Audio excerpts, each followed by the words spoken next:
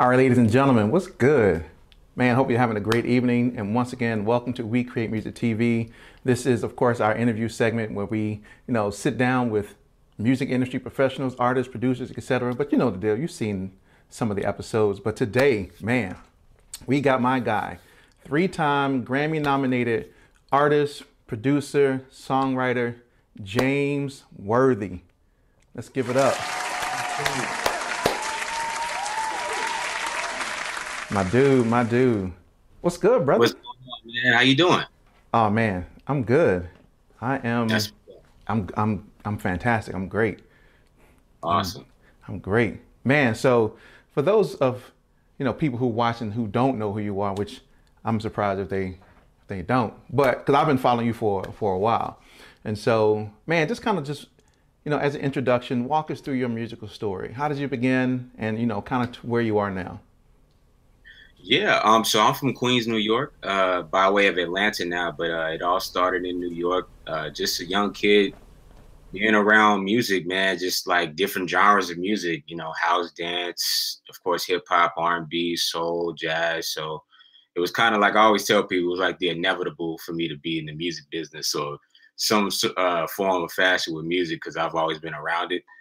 And I've been blessed to just be around the greats and legendary artists and just OGs in the game. So it was kind of like I was molded to do what I do, so to speak. But that's where it started, man.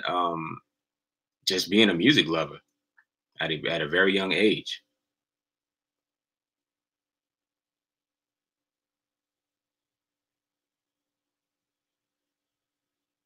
Oh, can you Yeah, hear me? yeah. I was trying to switch back, but it wouldn't. It wouldn't let me switch back. I'm like, I didn't know what was going on there. Yeah, man. So that's kind of like how I got my start. I fell in love with music from a very early age. You know what I'm saying? So, man. So talk about the, what I'm saying. Talk about the whole Michael Jackson thing. Like, talk about Well, how it's. I don't even want to get. I'll let you talk about the whole Michael Jackson thing. basically, I was already a huge Michael Jackson fan, at an early age. This is when this happened. This was probably around 10 or 11 years old. And one day I was just with my dad. I believe we were in Jersey, and we ended up driving to the city, which I didn't really know what the occasion was. It was just more so he told me we were going to go somewhere. And I'm like, Mm. all right, cool. So we go into the city, we riding through Manhattan, and we end up at Webster Hall. And when we get there, there's like a ton of people waiting outside. There's tour buses out there, so obviously it was some type of event going on. I didn't know what it was until we actually went inside Webster Hall, and it turned out to be a Michael Jackson event. And I didn't really Crazy. know what that event was. I'm like, what's this?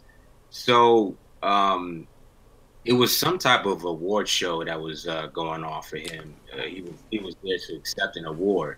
But before he came on stage, it was like a whole show lined up for him. So they had Michael Jackson impersonators and all kind of different people. It was crazy. So we end up going backstage to the green room where he was, and he pretty much just opened the door. And when he opened the door, he just kind of like looked at us up and down for like a minute. And he asked my dad, "Is this your son?" And he was like, "Yeah." Then he looked at me up and down about another minute, and he was like, "Wow." He got that look to him, like I know he's gonna be a star in his business. Like I just feel that. Wow. And my dad, he didn't even Wow. really know what to say either. Like I was just young and shocked. I didn't even know what to Hmm. do. So that was kind of like, the initial interaction with him, which I mean, that in itself was crazy to me. But it was just like the stamp of approval Mm. for me, moving on into the industry. I was like, if you get a stamp for Michael Jackson, I mean, Right. you don't really need nothing else. Right.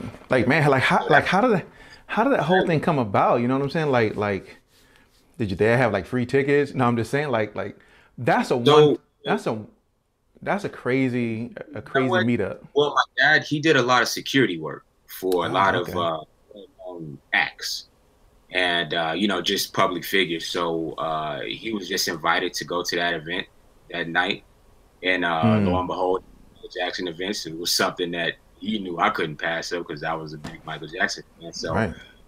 Yes, the stars aligned that night. Hey, that's dope. That's dope. Now, growing up, huge Michael Jackson fan. Did you have the Thriller jacket, beat the You know jacket? what? I didn't have to. I didn't have the Thriller jacket, but I was trying to get my loafers, and my wife, in the little, the black little blazer jacket or whatever I could find. That was my rendition of them. Mm. But for some reason, I could never find that Thriller jacket. Oh I still man, today, so I could at least frame it up or something. that's what I'm saying. I think my mom bought me like a generic version of the Yeah, Thriller jacket and the beat the jacket. You know what I'm saying? Like I had the one with all the zippers, but I think it was like $20 versus like the real. But it didn't matter. Like I cherish that jacket. Like I cherish that it, jacket. I think she went and got like a Michael Jackson like a kid costume starter kit or something. But it had the jacket, it had the gloves, it had the loafers. no. Oh yeah.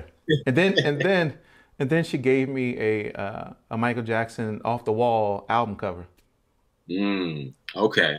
No album. Just Oh, oh. just the album cover. She kept the album. She was like, "Yeah, you can't have the album cover." Yeah. Oh, yeah. She's like, Yeah, you can't have the album cover." that's funny. I mean, you can't have the album right. Yeah, that was so crazy. But I kept that for like the long because my mom and Michael Jackson were kind of born around the same time frame. You know what I'm saying? So she was a huge Michael Jackson fan. But I mean, if you get a nod, from Michael Jackson, that's like yeah. Yeah, man. I mean, once in a lifetime opportunity, in my eyes. So, I mean, that was just really, I always tell people that was like one of the defining moments that made me really want to get into the music industry. Like, that really was one of those moments. Yeah, I bet. Yeah, I bet. That's still a crazy moment though, because I know people who I've never seen Michael Jackson in person, like ever. You know what I'm saying? And so I know if I would ever saw Michael Jackson, like yeah, You would think that it would have been like that for me, but I mean, literally, I just couldn't do anything. I didn't really know what to do. It was just kind of like you meet the idol at such a young age, and right, then when you meet him, it's kind of like you froze, you stuck. right. Like he's the only person ever in my life that I've been that starstruck. Wow, Like, wow, and I've yeah. been around the best of the best. I work with the best of the best, but he was that one person that I was just stuck. Yeah, yeah, I can imagine. I can definitely imagine that.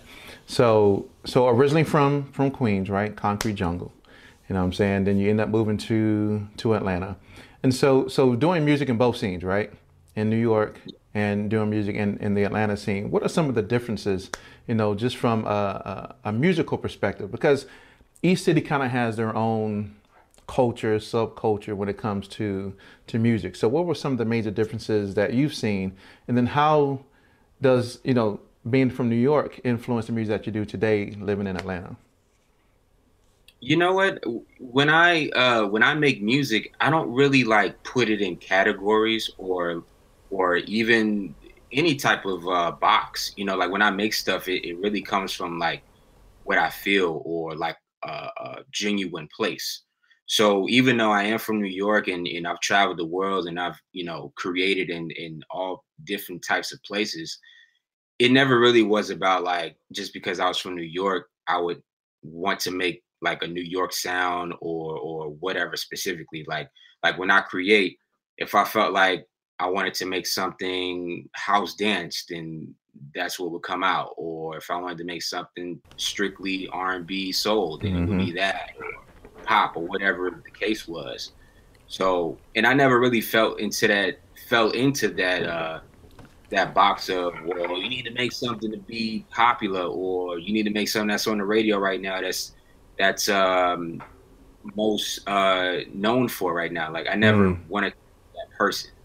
Like I always wanted to like innovate and I always wanted to like open up the envelope, from the ones the people that inspired me coming up, Mm-hmm. so Quincy Jones and your Nile Rodgers and Pharrell Williams and Organized Noise and Q-Tip, Jay Dilla, you know what I Mm-hmm. mean? Like Max Martin, just a Mm. lot of creative people. Those are the ones that I looked up to for me to be Right. inspired to I do. You know what I mean? Right. But not try to emulate them in the process. And I think that's a good thing because I think most people kind of have difficulties with that, trying to still be innovative, still be creative, not fit inside of a box, and still Yeah. be relevant in the music industry today. It Because, is, it is yeah. difficult, you know, because you get pulled in so many different ways. And, again, they try to persuade you to do what's popular or what's in right now. And Hmm. that can be difficult. It Yeah. really can be difficult. And sometimes it's going to be hard in the beginning. Like it was definitely hard for me in the beginning of my career because, again, I wasn't doing what was popular. So it was hard for me to place records, or Mm. it was hard for me to get into rooms with certain artists because I just didn't have, quote unquote, what these labels wanted or what the A&R executives wanted, So I'm like, Hmm. well, I'm not going to compromise what I do. So let me at least try to find artists that complement me and let's work together to build something great. Hmm. Or I took the other approach of producing in every genre that I possibly can, because that, for one, is not putting me in the box. And number two, something's going to stick. You know what I Right. mean? So once that thing sticks, then now I have some legs to stand on. That's right. And one of the things that I do want to ask you a little bit later is all about versatility, right? And so, I mean, we can talk about it now, but for you, not getting into that box allows you to be versatile and to be flexible and to operate in many different genres, right? I mean, you mentioned Quincy Jones, Nile Rodgers, Max Martin, and I don't even know how many people know who Max Martin is, but they should. This Oh dude yeah, I mean, has written some of the you talking biggest hits. about, Say that again. I was saying you talking about some pop music. Yeah. You talking about the king of pop music as far as putting out hits? Max Martin. Between Max Yeah. Martin and Dr. Luke, I don't know. I still got to go with Max Martin, but What? Dr. hey, Luke? He's in that list too. Dr. Luke, Diplo. Man, come on. yep. Yeah, I read a book a while ago, a couple years ago, called The Song Machine, and it Mm. talks about the origins of Max Martin and Dr. Luke, and I can't remember the guy's name who was Max Martin's mentor, uh, but it talks about him and how he started this huge songwriting movement over in Sweden, and Max Martin Mm. was a part of that, and how they just cranked out hits after hit after hit.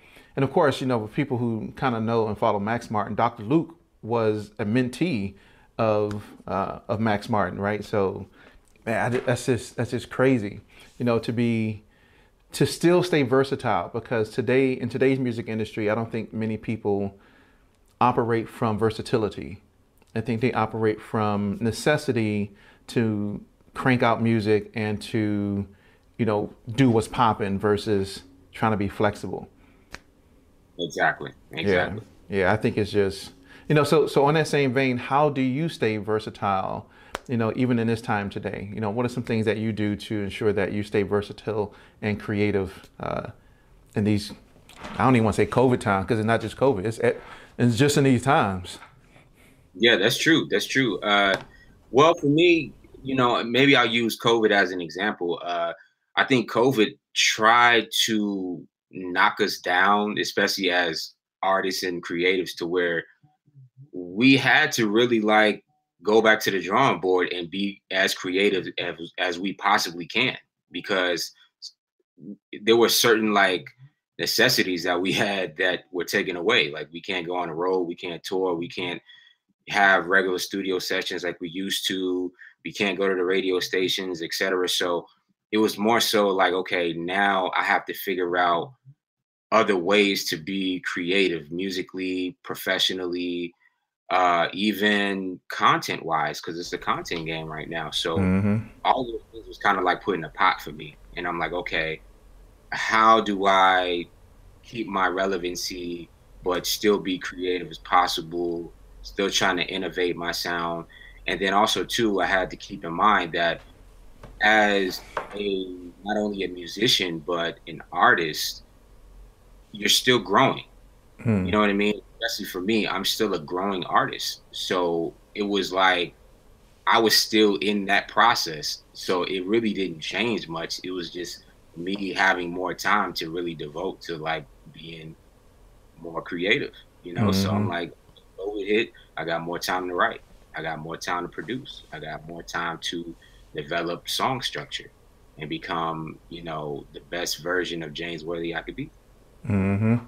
Yeah, and I think that's, I haven't used my gems because you said a couple of things already that fall into that gym category, but I think people need to, because I don't think we're going to go back. I don't think what we used to do, what people classify as being normal, is what we're going to go back to. I think it's going to be more of a hybrid, right? We may do some things like we used to do, but I think it's going to be more of a hybrid because people are still going to have that stigma of, don't come near me. I don't know what you got, right? And so a lot of people are going to be more conscious about it. And I think it's going to be more of a hybrid perspective where we're doing things like this, interviewing over technology, doing concerts over technology, and getting people to come in. And I think people need to start figuring that part out now. You said COVID tried to knock us down. And for me, I was doing interviews face to face right here, in Atlanta. I was doing interviews face to face. I had guests come over to the house, and we had the setup, and so I had to adjust. And I think that a lot of artists are going to have to do that, and they're going to have to find themselves figuring out how to utilize technology to help further what they do.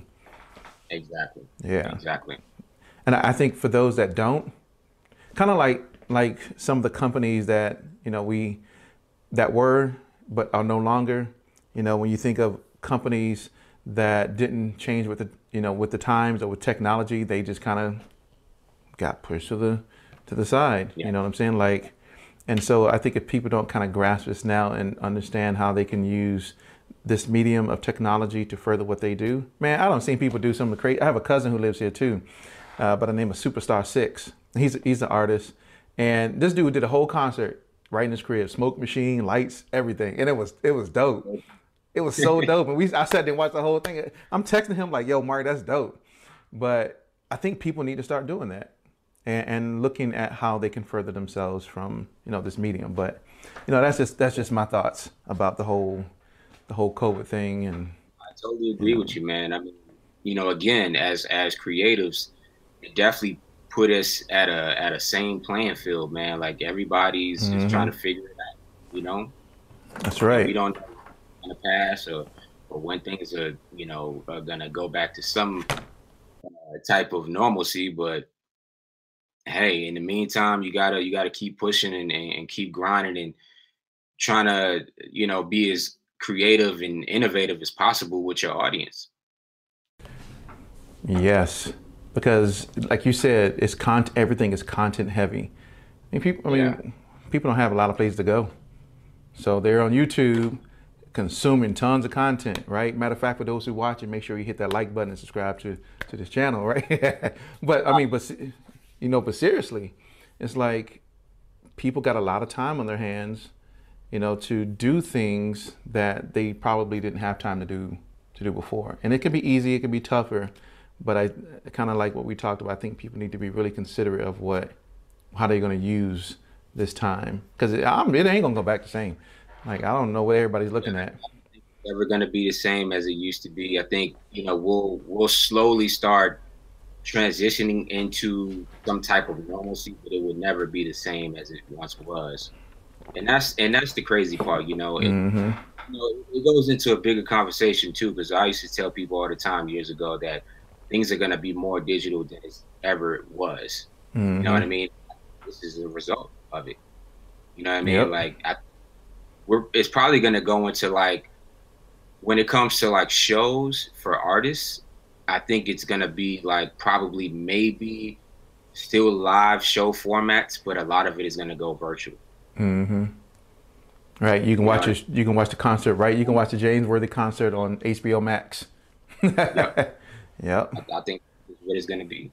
Yep. Yeah, I do. I think they're going to start doing, and Netflix kind of started doing some stuff like that, but I think they're going to start to expand to kind of do, and that'll be great for somebody to capitalize on that too. Hold on, let me figure out how to do that. Wait, capitalize on that is to kind of figure out how to. I'm gonna keep that to myself. Maybe I'm gonna figure that out. Yes, I gotta figure that part out. Yep. So, see, now I'm sitting there thinking about it. No, get out of here, for right now. Right, right. We talk about that all the time. Man, because once I start thinking about something, it's going to consume that brain. You So know. so I mean, so you're in all different types of genres, creating all different types of music, working with all different types of artists from different backgrounds and different walks of life, right? So how would you describe the temperature? And I guess I would just focus on hip hop and R&B, I guess, and you can speak on other genres if you would like to. But Okay. what do you think about the temperature of the culture of R&B and hip hop music today? Uh, you know what? I think, well, I look at it two ways. I look at it as the creative side is actually pretty dope to me in the sense of, there's a lot of genre bending going on. There's a lot of, creativity, with how things sound sonically, different mixing techniques, different ways of using your voice. Just in the technical aspect, I think it's been really, really dope. I think it does certain songs and a lot of bodies of work nowadays do lack like the content. A lot of people don't really talk about much. So the substance of lyrical content has been lacking with certain things. But for the most part, it's been kind of cool to me. I mean, I'm not one to be stagnant. Like you can never keep doing the same thing over and over. You know what I mean? Like Hmm. you ever hear when somebody says, "Oh, I like the old person. I like when they used I to like do the old this. Kanye. I like the old Kanye. I Right, like the, right. and when I hear people say that, I'm like, you expect this man to recreate some of his best works? Mm, That's what made him Kanye West. But you hmm. can't recreate that. You can't go back in time and recreate that. Like that was just a moment in time. You have to continue going and moving forward and innovate yourself and change. You know what I mean? So that's my thing is like I think music is changing and evolving. Now, whether you like it or not, that's a different conversation. But I Right, do feel evolving. Uh, in my opinion, for the better. Not everything is great, but I do like most of it. right. I agree. I agree with that. I think people, I think we get stuck with an image of our artists in a moment in time that we may have gelled with them the most, and Hmm. that's kind of how we want them to stay, right? Like I would love for my kids to stay, 10. I mean, they weren't, a teenager yet where they couldn't talk back and do all the crazy stuff, but they weren't a little kid. They were still cute and adorable, and it was like, oh man, look at it. But people grow, people develop, people mature, and that's kind of what you want from an artist. You want them to continuously innovate and create and to grow, you know, as an artist. I wouldn't expect for someone who's 20 to still be talking about the same things that he or she is talking about at 35. Exactly. You know what I'm saying? Like there should be some growth and some personal development that takes place out of that. So their music should evolve as well. You know what I'm saying? Like it just should. And the people who are listening to that music should be evolving and growing as well with those artists. Yep. Absolutely. Yeah, I feel you on that. But I do agree. I like some of the stuff that's out now. Some kind of like, eh. Yeah, I mean, you got the ones that ain't really saying much, but then you got a lot of artists that are really talented and Mm-hmm. got the message, and they are talking about different things. So That's right. there's music out there for everyone. You know, I, sometimes you just got to go look for it. Yeah, that's true. Sometimes you have to go look for it, and that's one of the reasons why I don't really listen to radio, because they kind of play the same thing. I have a playlist on my phone that I listen to, and then I may check out some. If somebody tells me about somebody else, cool. If I'll go listen to Spotify, and that's kind of how where I find other stuff that people kind of don't know about. But Yeah, yeah, I don't you like. have to. You have Have to. to. Sometimes artists get lost in the shuffle, or you might even see an artist that's rising, but they may not be on mainstream radio, or they're not Mm-hmm. face as other artists yet. You know what I mean? Right. So, and I hear that a lot too. Just because an artist is not on mainstream radio at the time, or they're not on the front page of Apple or Spotify, something like that, they feel like Mm-hmm. there's no good artists out or there's nobody doing anything. I'm like, man, Yeah, there's tons of great artists. You know what I mean? Like you need to just look. that's right. Yeah, you need to just look. Like, oh man, there's a guy that I follow. I had him on the show before. His name is Nashby. Mm. Man, I would say for an independent, unknown artist, this dude has the hustle of a person who has. I'm telling you, he is an artist Good enough. that's doing it. Yeah, Nashby is Yeah. yeah. That dude he's on fire. He just dropped and what I love about it, and this is what I love about it, is because he's hungry. You know what I'm saying? Like, and there's other artists out there who are hungry too, but I've definitely take note of as to what he's been doing lately. He's hungry, and he's been, even in these COVID times, even in these police brutality times, all of this whole state that we live in America, he constantly is kicking out content and making moves and providing value from a musical perspective. He's every time I'm like, yo, Amazing. that's, I mean, that's commendable because, sometimes artists don't do that, mm-hmm, or they start off good and then they fall off. You know what I mm-hmm, mean? They're not consistent. That's the right. biggest thing, is consistency. So hats off to him for that, man, because trust me, that's not an easy thing to Yeah, do. it is not an easy thing. It is not an easy thing to do. So speaking of music, right? So I want to talk about your music because it's nothing but fire that comes out of there. But before we actually talk about the details of the actual songs, can you just talk about your philosophy behind your creative process, right? What gets you motivated to create music, and just talk about that process. I'll let you do that. Uh, well, I'm pretty simple, to be honest with you.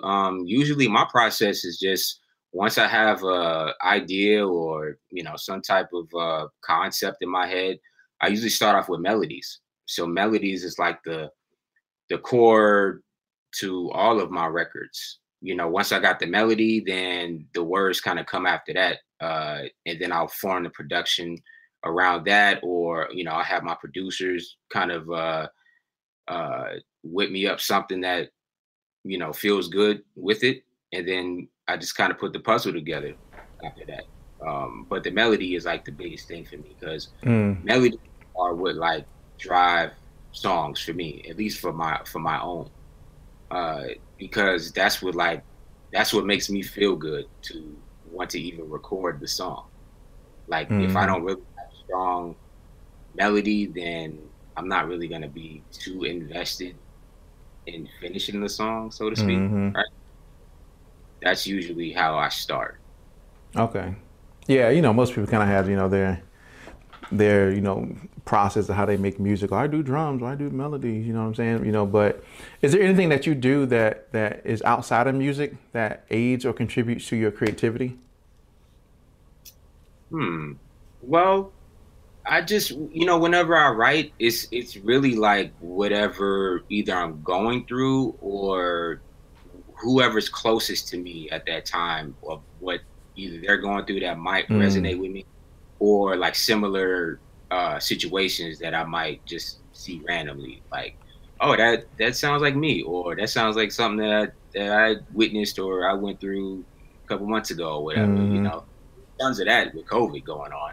It's stuff going on all the time. So mm-hmm. I've had ample amount of time just to write so many different aspects of things. So it's really been that, just like analyzing things, analyzing people, just going through life. Yeah. Yeah, and I had the guest on the show on Monday, Solstice, and we kind of talked about that, about the realism in music and creating music from a real place. We hear a lot of stuff that's going on now in music that's kind of like, you ain't really do that. You're not really living that life kind of like that, and we got into conversation talking about, and this is my opinion, but one of the best albums I've ever heard that really comes from a place of realness was Mary J. Blige's My Life. And that album just was a culmination of all her experiences and pain and struggles and situations she was going through at that time that spoke to, well, it spoke to me and it spoke to a lot of different people, right? And so I think the best music, kind of even like what you're saying, comes from that place, whether it's something that's happening to you, something that's happening to people that you are close to, kind of like the whole Jermaine Dupri and Usher thing, right? I don't know if people even know that.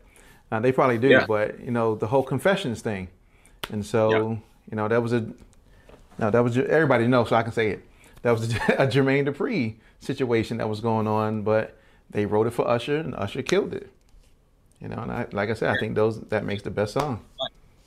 And that's really all music is. It's just Hmm. experience, trials and tribulations. It's, sometimes it's what other people go through that, might be similar to your situation, or, whatever the case is. So music is always supposed to come from a real place. It's supposed to come from a real place. And I think people kind of gravitate towards music that they feel and that has meaning for them. Now, it's cool to have, you know, the booty shaking Yeah, we, music. we do that here and there. You know what I mean? You Yeah, we might have need it here and that, there. need something. Hey, I need to go to the club and get it out my head. So you need that 808 bounce to That's get right. you moving. That's Nothing right. wrong with that. Nothing But wrong with it. when it comes to real songs and real music, that's where it comes from That's from right. the core. That's how you really touch somebody. That's right. Hey, so what do you think about that Silk Sonic song that they I just came out with? I love I it. love I Oh love my it. I gosh. mean, I'm a big Anderson .Paak fan, and I'm a Bruno Mars fan too. But I love Anderson .Paak, man. Hmm. He's definitely an eclectic artist, very talented musician as well. Um, so Hmm. as soon as I saw him and as soon as I heard it, I I'm like, know. oh yeah, this Oh is the man. man. As soon as I heard it, I was like, oh. Look, I listened to the whole thing. I called the wife. I was like, yo, come here, listen to this song right here. And she listened to it. She was like, oh my gosh, this song is like butter. It's like velvet. It's like smooth. It's like silk. I was like, yeah, Silk Sonic. That's right. That's the name. Yeah, Yes. I mean, I love the concept. I love Hmm. the group concept. I love the song concept. I mean, it's needed. It's neat. See, that's the conversation I had with several people was that it was needed.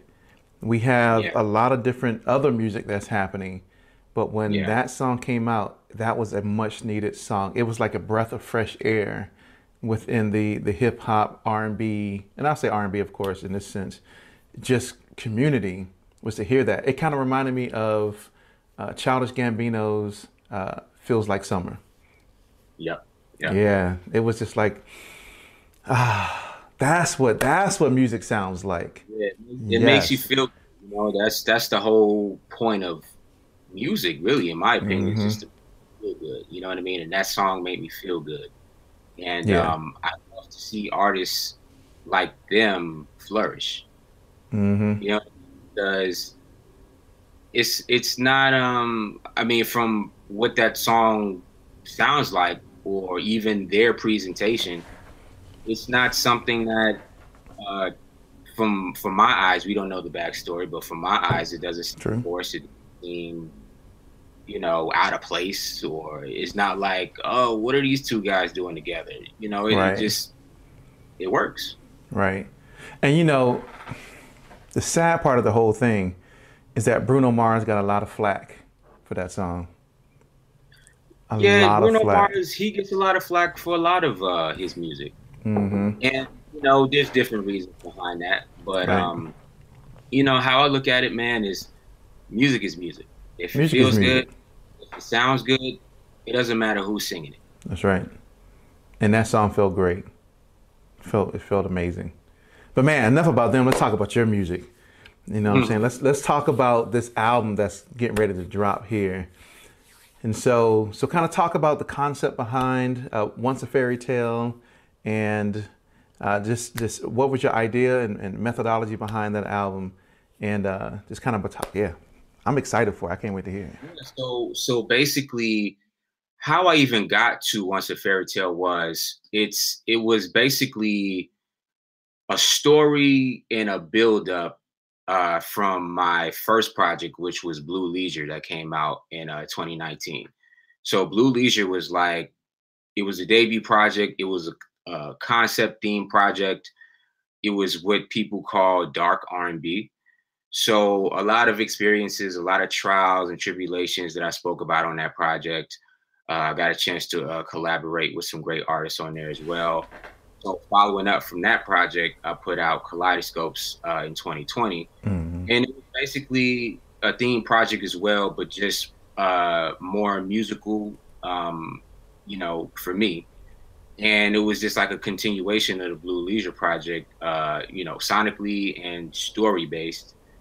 But those were just two EPs. So I'm like, okay, of course I would need to do a debut album, but what would be the concept, what would be the story, and what would be the growth, right? Mm. So Once a Fairy Tale is the growth project, because now I'm really showing people what I can do as a real debut full body of work, right? Mm.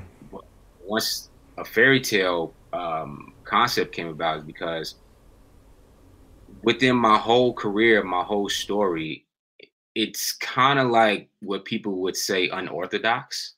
So it's not like the typical story of, okay, he's a producer and he just worked with a bunch of people and he had a bunch of success and that was that. And then he's continuing to do it.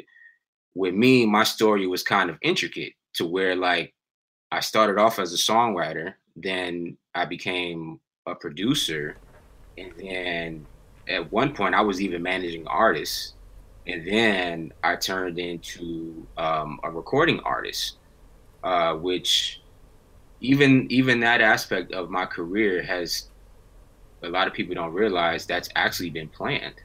Mm. It's just I'm a firm believer in timing. You know what I mean? So if I would have came out as a solo artist 6, 7 years ago, it wouldn't have been my time, because you have to grow, you have to understand who you are as the entity. What would be your lane. I had to learn that, and that's really what it was. So Once a Fairy Tale is just like a pot of all of those things and created as a body of work. Wow. Yeah, I don't know if people kind of think about their concepts of their projects in that fashion, right? So you have today that a lot of people, they just want to drop a bunch of singles and, without the creation of a full body of work. So I'm gonna come back and comment on that, but I want to ask a question. Do you feel that it's best to either drop albums, full bodies of work, EPs, albums, or to take the whole single approach? Uh, I think it depends on the artist. I think it depends on where you're at in your career, Mm-hmm. where you're at with your audience, what they feel they would want to hear or see from you. With me, I've been blessed to have an audience that stuck with me from the very beginning, from the production and writing side to now. When I did transition into an artist, it wasn't really a hard transition. It was just kind of like, okay, he's doing his thing. And a lot of Mm. people were looking for it, actually. So it was kind of like a smooth transition. So when I actually when I came in as an artist, I gave him a full project off the bat. So I think I kind of tailored my solo career as a body of work type of artist, because I'm more of a fan of that versus just singles. You know what I mean? Like, I love to listen to a whole project, Mm-hmm.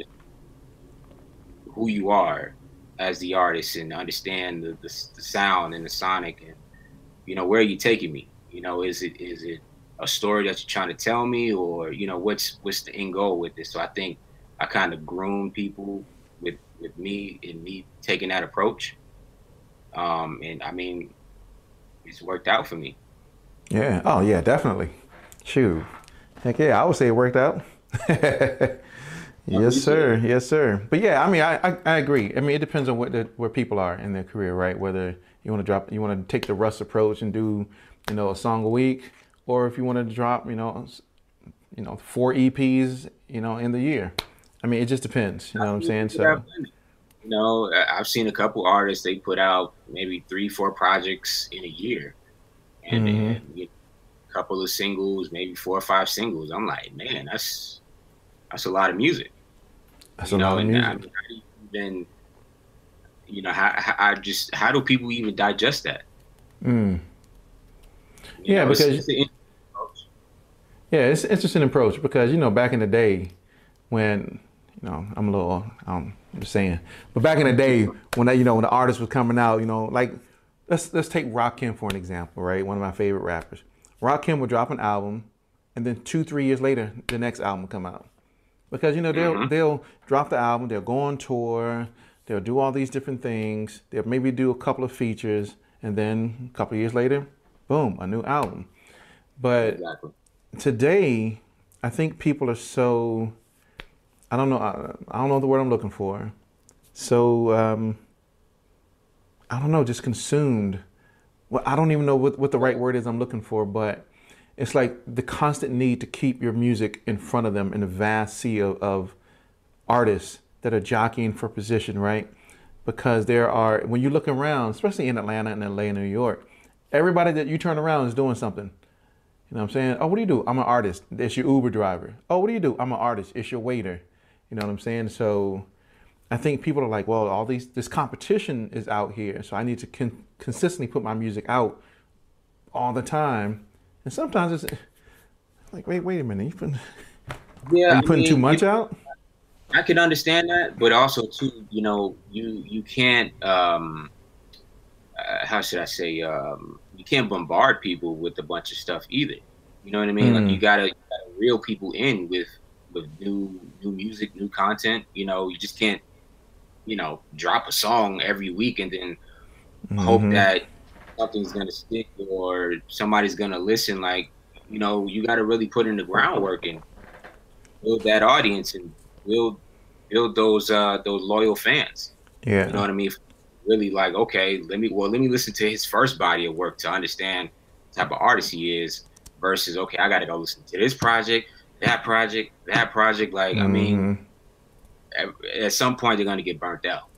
Mm, yeah. And the thing that I kind of don't like is when you have tons of DMs from tons of artists. Hey, yo, check out my new song. Let me know what you think about it. And it's like, I don't even know who you are. Like, there's no Exactly. context. No context. There's no, hey, how are you today? Kind of like what you're doing. Would you mind checking? No, there's no. This is just. Yeah, I I don't hate know. that too. I tell I people yeah. I hate if you're that. gonna present something to somebody, you need to come professional. Just come with some type of pitch or just tell who you are. What you do. Just Hmm. come with somebody if you're trying to get them to buy into what you're doing. You know what I mean? Like your Hmm. pre has to be on point. Yeah.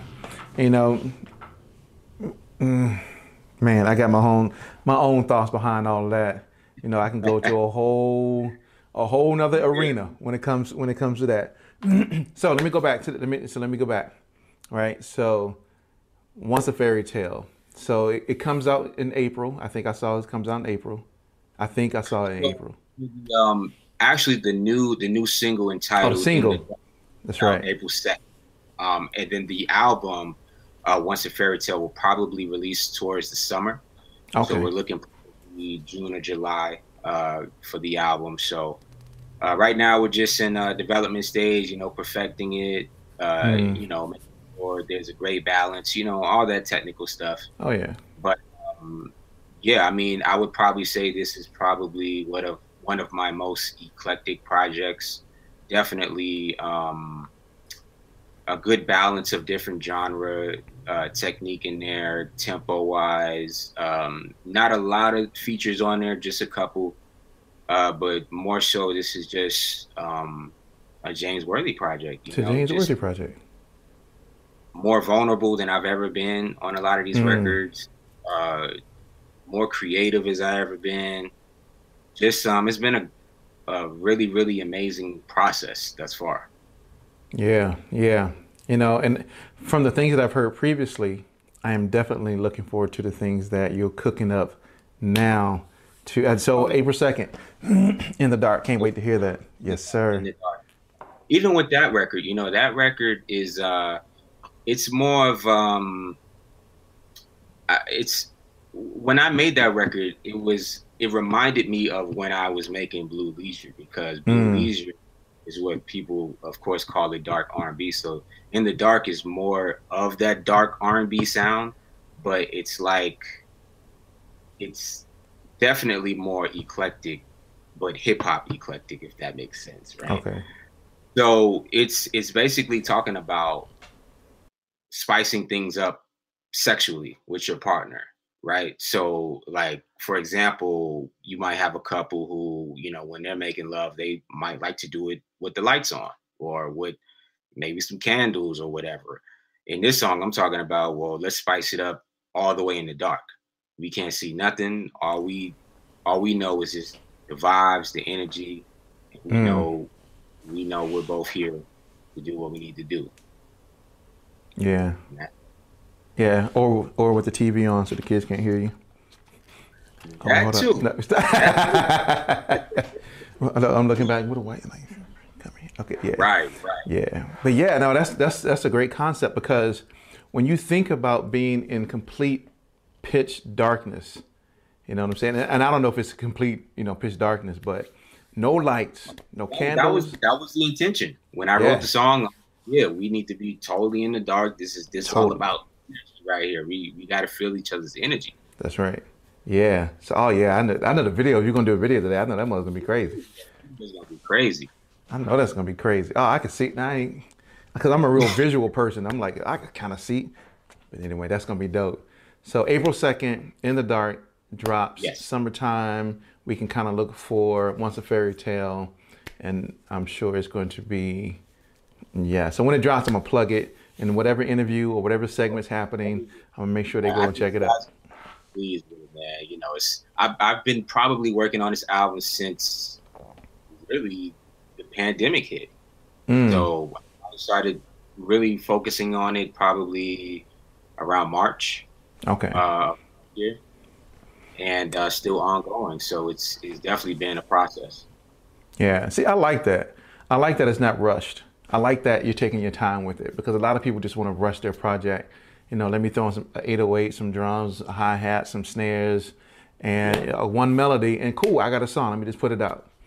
And I love yeah. people who take time And with their I've never music. been like that. Any release that I put out, I really take my time with it. Because I take that very seriously, and I'm super down to the T when it comes to how things sound. My Hmm. engineer will tell you, man, like I am such to the T kind of person. The mix has to be right, vocals have to be right, That's right. sonics have to be right. All the above. So that's why I really, really wanted to take my time with this project.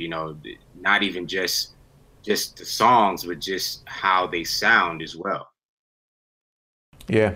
Yeah. I take your time, brother. I love, like I said, I love when people take their time. Because you can tell when music is either forced or rushed, and Exactly. it doesn't really make for a great song. So I know the album's going to be dope when it comes out. I'm looking forward to it.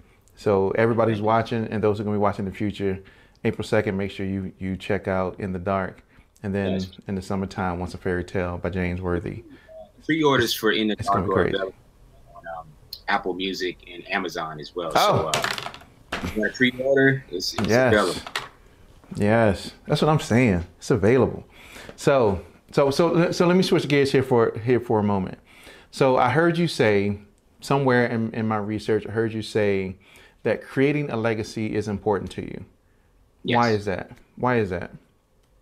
Uh, well, I've always had that mindset at an early age because I've always wanted to continue to inspire people in any facet that they're in. You know what I mean? Whether it's entertainment, music, fashion, whatever it is, like we're all creatives at the end of the day. And my legacy is to not only to create and inspire, but I want to leave something that really help somebody. You know what I mean? Like my mission is not just about, making great songs, but like, how can we even change the business? You know what I mean? Like, how can it be pro-creative? Creators actually owning more of what they create, getting Mm-hmm. more revenue of what they create, collaborating more in the right ways. You know what I mean? Those are the things that are what I strive for, what I want to be remembered for as well. Your legacy is what people remember you by. Right. Yeah, I mean, you got that right. It is what people remember you by. So when they think, 20 years from now, and they think about James Worthy, what is that image that you want them, Exactly. that perception that you want people to remember, and not even just people, but your family, your Yeah, kids. You know what I'm saying? Your everybody. grandkids. Yeah. Anybody that you touched, you want that legacy to be, the most inspiring as it possibly can. You know what I mean? Hmm. That's always been my goal. Yeah. Yeah. You know what I used to teach, what I actually used to do teaching back in corporate America was so I would teach them, the 7 habits of highly effective people. That was one of the courses that I facilitated. And in there, we talk about a concept called the 80th birthday. Frank and Covey, don't sue me because I'm talking about it on my show, right? I'm still certified to teach it, so I'm just saying, but it's something on there called the 80th birthday. So at your 80th birthday, you have all your friends and your family members around. And what do you want them to say about you? How do you want them to recognize you at this particular moment? And what people have to recognize is the fact that however you want people to perceive you, you have to start doing those actions now so that when you get to your 80th birthday, you can it can be fully recognized or the culmination at that particular point. So I'll give you an example. So if I say, I want to be a great dad. Okay, well, what does that look like? I got to start identifying what a great dad looks like, and then I got to start doing those great dad things. So my sons can then say, Dad, you were a great dad, and here's why you were a great dad, right? And so even from an artist's perspective, they have to start thinking about their career, and they want to be at a certain level, a certain place, working with certain people. They have to start making those moves now, those plans now, in order for those things to become a realization. So, yeah, I mean, I don't mean to get into my organizational development hat, but but Mhm. yeah, no, it's true. I mean, that's a powerful message. Yeah, no, gems. No, but yeah, I mean that is true because you've worked with some amazing people in this industry. Justin Bieber, Black, uh, Robin S. Yes. Man, there's and I think the one I'm the most interested in is Frankie Beverly. Mm. Like, how did and I don't even know people don't even know who I know who Frankie Beverly is. You know what I'm saying? Like I know I that, did but not know Frank. oh yeah, oh you'd be surprised. Oh my Wow. goodness, but I know Frankie Beverly and Maze. But Yeah. yeah, Frankie Beverly is, I mean, I look at him as the OG. You know what I mean? mm-hmm. He's like the OGs to me. Real down to earth person, you know what I mean? A lot of wisdom, of course. And man, it's so interesting how that whole situation came about. So basically, I was working on some projects with Corrupt, the rapper, and I ended up making this track that actually sampled Frankie Beverly. So when I made the track, and I shout out to K Rock of PM Don as well. He helped assist me on that track as well. And when we did the track, I s- I sent it to Corrupt just to see what he thought about it, and he went crazy when he heard it. Mm. And he's like, "Man, we gotta get Frankie Beverly on this, man, because it would be so crazy if we could do it." So I'm like, okay, well, let's try to figure it out. So we got in touch with Frankie and his people, and it was really kind of like that. He loved the rendition of what I did, and we just started working on the song, and we got him in there, and and I started coming up with other things with him as well. So he just kind of embraced the situation, and that's just literally how it came about. Yeah, that's dope. That's dope. Like he's an OG, and that's yeah, that's amazing. So kudos to you, brother. I mean, Really kudos. I dope. mean, It was spur of the kudos to moment. you. So you said spur of the moment. Yeah.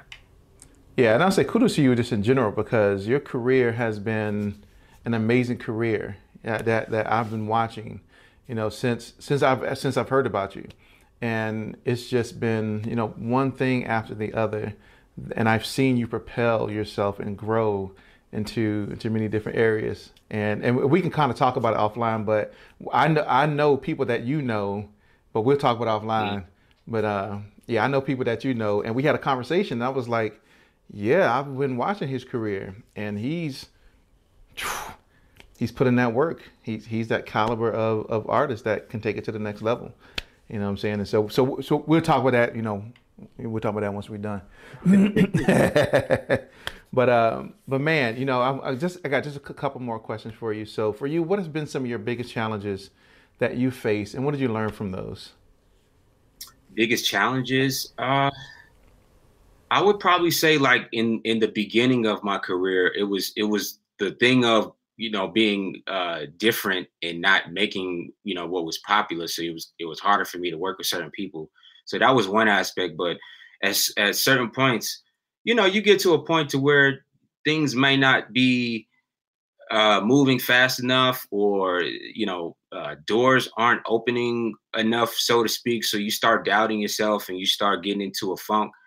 And for a short period of time, I was going through that, but I pulled myself out because, I had to remember and, kind of get into my James bag a little bit that, hey, I'm James, I'm doing things that some people or a lot of people can't do. You know what I mean? So I really had to start putting that fire into myself to like give me back my confidence, that, Mm, okay, I got to go super, super hard and I can't let up. Like I have to be consistent no matter what. So I think that's what people have been seeing from me for the past probably 4 or 5 years is just consistency. Like it hmm was like I never stopped or I never let up. So it's probably why even what you just said is the things that you've seen is probably because I never stopped. I never really got in the funk of okay, I'm gonna take some time off or I'm gonna stop doing this and doing that. Like I've been hitting the ground running and I never stopped. So I think, you know, me having like those breakdowns in my career and even in my life, because I've lost people that mm, have been very close to me and been through situations, even just recently, like I lost my mentor, Ecstasy of Houdini, mm, which really, really tough for me. And before he passed, I lost my one of my best friends, Bobby Brown Jr., hmm which is Bobby Brown's son. And that was really tough on me. So, it was just those situations just gave me a battery pack. I'm like, man, I gotta go even harder now. You know what I mean? Just because I know they will want me to do it. Yeah.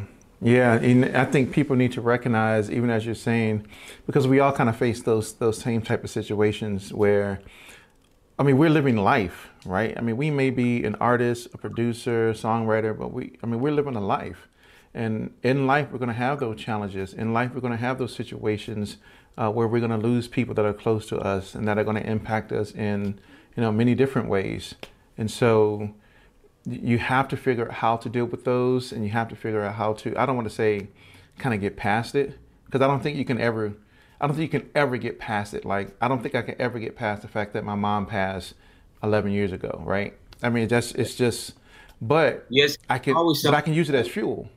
Yeah, yeah. Yeah. It's something that's always going to be there, and it hmm happened, and you know they're a part of you. You know what I mean? But you always gotta you have to keep moving and keep their legacy alive and keep yours alive at the same time because they would want you to continue to thrive, That's whether right. they're there.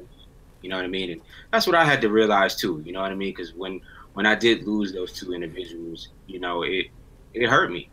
I can't even Mm, lie. Like, it hurt me a lot, and it still hurts at certain times.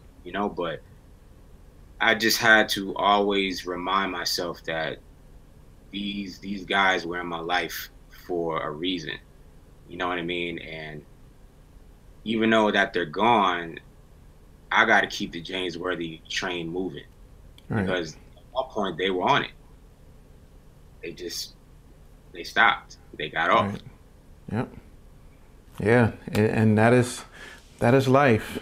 That is life. And I think what you said is the key, is that you got to keep moving. You got to keep staying focused. So because you have to continue to tell your story, and they are part Absolutely. of that as well. Yeah, for sure, for sure. So man, so let me ask you. Even in that same vein, what advice would you have for anybody that's trying to get into doing what you do? Uh, I would probably say, man, learn yourself first. Learn who you are as a person. Learn your strengths, your weaknesses, which will determine your your bandwidth to be in the music business because it takes a lot. It takes a strong person. It takes a lot of strong skin to be in it. A lot of opinions are out there, a lot of naysayers, a lot of positive energy, a lot of negative energy. So you gotta really, really want it. Like if you really want to be somebody in the business, you gotta want this 24/7, 24 hours a day. And you can't let up. You have to be consistent in your craft and you have to learn your craft. So I would definitely say perfect your craft. Always want to learn. There's always something new to learn in the business. And um I would say probably like business wise, like learn contractual things, learn how businesses ran, and learn from other people's mistakes too. So if you have a favorite artist, learn from that artist, learn from their mistakes, learn from their triumphs and trials. You know what I mean? And like try to figure out, okay, how did they get to their success? Not trying to be them, but learn their story. You know what I mean? And Hmm. Yeah, that's right. That's right, man. I think that is so awesome that you have to you. And I tell everybody that, like I said, when I used to do leadership training, I would tell people that you cannot lead a team effectively if you're not leading yourself effectively. You know what I'm definitely. saying? If you don't know yourself, how can you lead other people that you're going to be responsible for? So knowing Right. yourself, knowing your idiosyncrasies, your traits, what you like, what you don't like, knowing who you are as an artist or as a producer or as a songwriter helps you to be a better singer, songwriter, producer, whatever it may be. Absolutely. But Absolutely. learn that business though. Knowing yourself sets up everything else. You know what I mean? And even when you're in that process, you got to learn how to be smart too. Because and what I mean by that is like surrounding yourself with good people, like-minded people, and people that you feel have your best interests. Because and sometimes it's a hit or miss. People can disguise things very well. Mm, But for the most part, even myself, I'm an energy person. So if I feel the energy is not conducive to me in the right ways, I'm probably gonna step away. right. And any person who's trying to get into the business early on, make sure you remember that because it's a snaky game. It's a snaky game, brother. It's a snaky Yes, game. sir. Snaky game. And I told many people this, but I was talking to Solstress on her interview on Monday, was like, yo, I'm always reminded of the DMX segment he did on I think it was Def Comedy Jam. And Hmm. Russell invited him out to come do some type of segment. Maybe that's what it was, or Def Poetry Jam or something. Uh, but he came out and he talked about a whole segment. People can look it up on YouTube about getting into the music business. And he was talking about, you think you want to be in this music business, but you don't know what you're getting yourself into when you get into this business. There's a lot of snakes in this business. You got to have tough skin if you're going to get in this business, because if not, it's going to eat you up, it's going to chew on you, spit you out, and you're going to be done for. And yeah, Yeah, very true. yeah. So anybody watching, develop tough, super tough skin. Learn how to take no's, because you're going to hear a lot of no's before you hear a lot of yeses. So your Always skin, take good influence, take your opinions, and just be smart about your decisions. That's That's right. it. That's right. Man, James, there's so much more I want to ask, brother. Like, way more I want to ask. But anyway, but still, let's really close it out, man. It's been great. Hopefully, I can have you back on when Absolutely. once the fairy tale drops. You know what I'm saying? Yeah, that's gonna be dope. But man, where can people find you? How can they connect with you and with your music? Yeah, so everybody can follow me all social media platforms at King James Worthy. You can find all my releases, all projects, all singles on all DSPs, Spotify, Apple, Tidal, any streaming platform is available. Let's see. You can go to my website, jamesworthymusic.com. If you haven't heard the current single that's out right now called Gold Mine, which features Jay Holiday, that's available. The music video is available on YouTube. And once again, In the Dark releases April 2nd. Pre-orders are now available on Apple Music and Amazon. So if you want a pre-copy, just head on over to my Instagram bio or any of my social media platforms, and the link is right there. Yes. Yeah. So make sure y'all do, because y'all don't know. Y'all don't know, but you're gonna find out though. If you know, great. If you don't, you're about to find out. I'm telling you. Yes, sir. James, brother, it's been great. Hey, ladies and gentlemen, man, so once again, my man, James Worthy, an amazing artist, producer, songwriter, worked with some great talent. You heard his story, you heard the gems that he's dropped during this segment.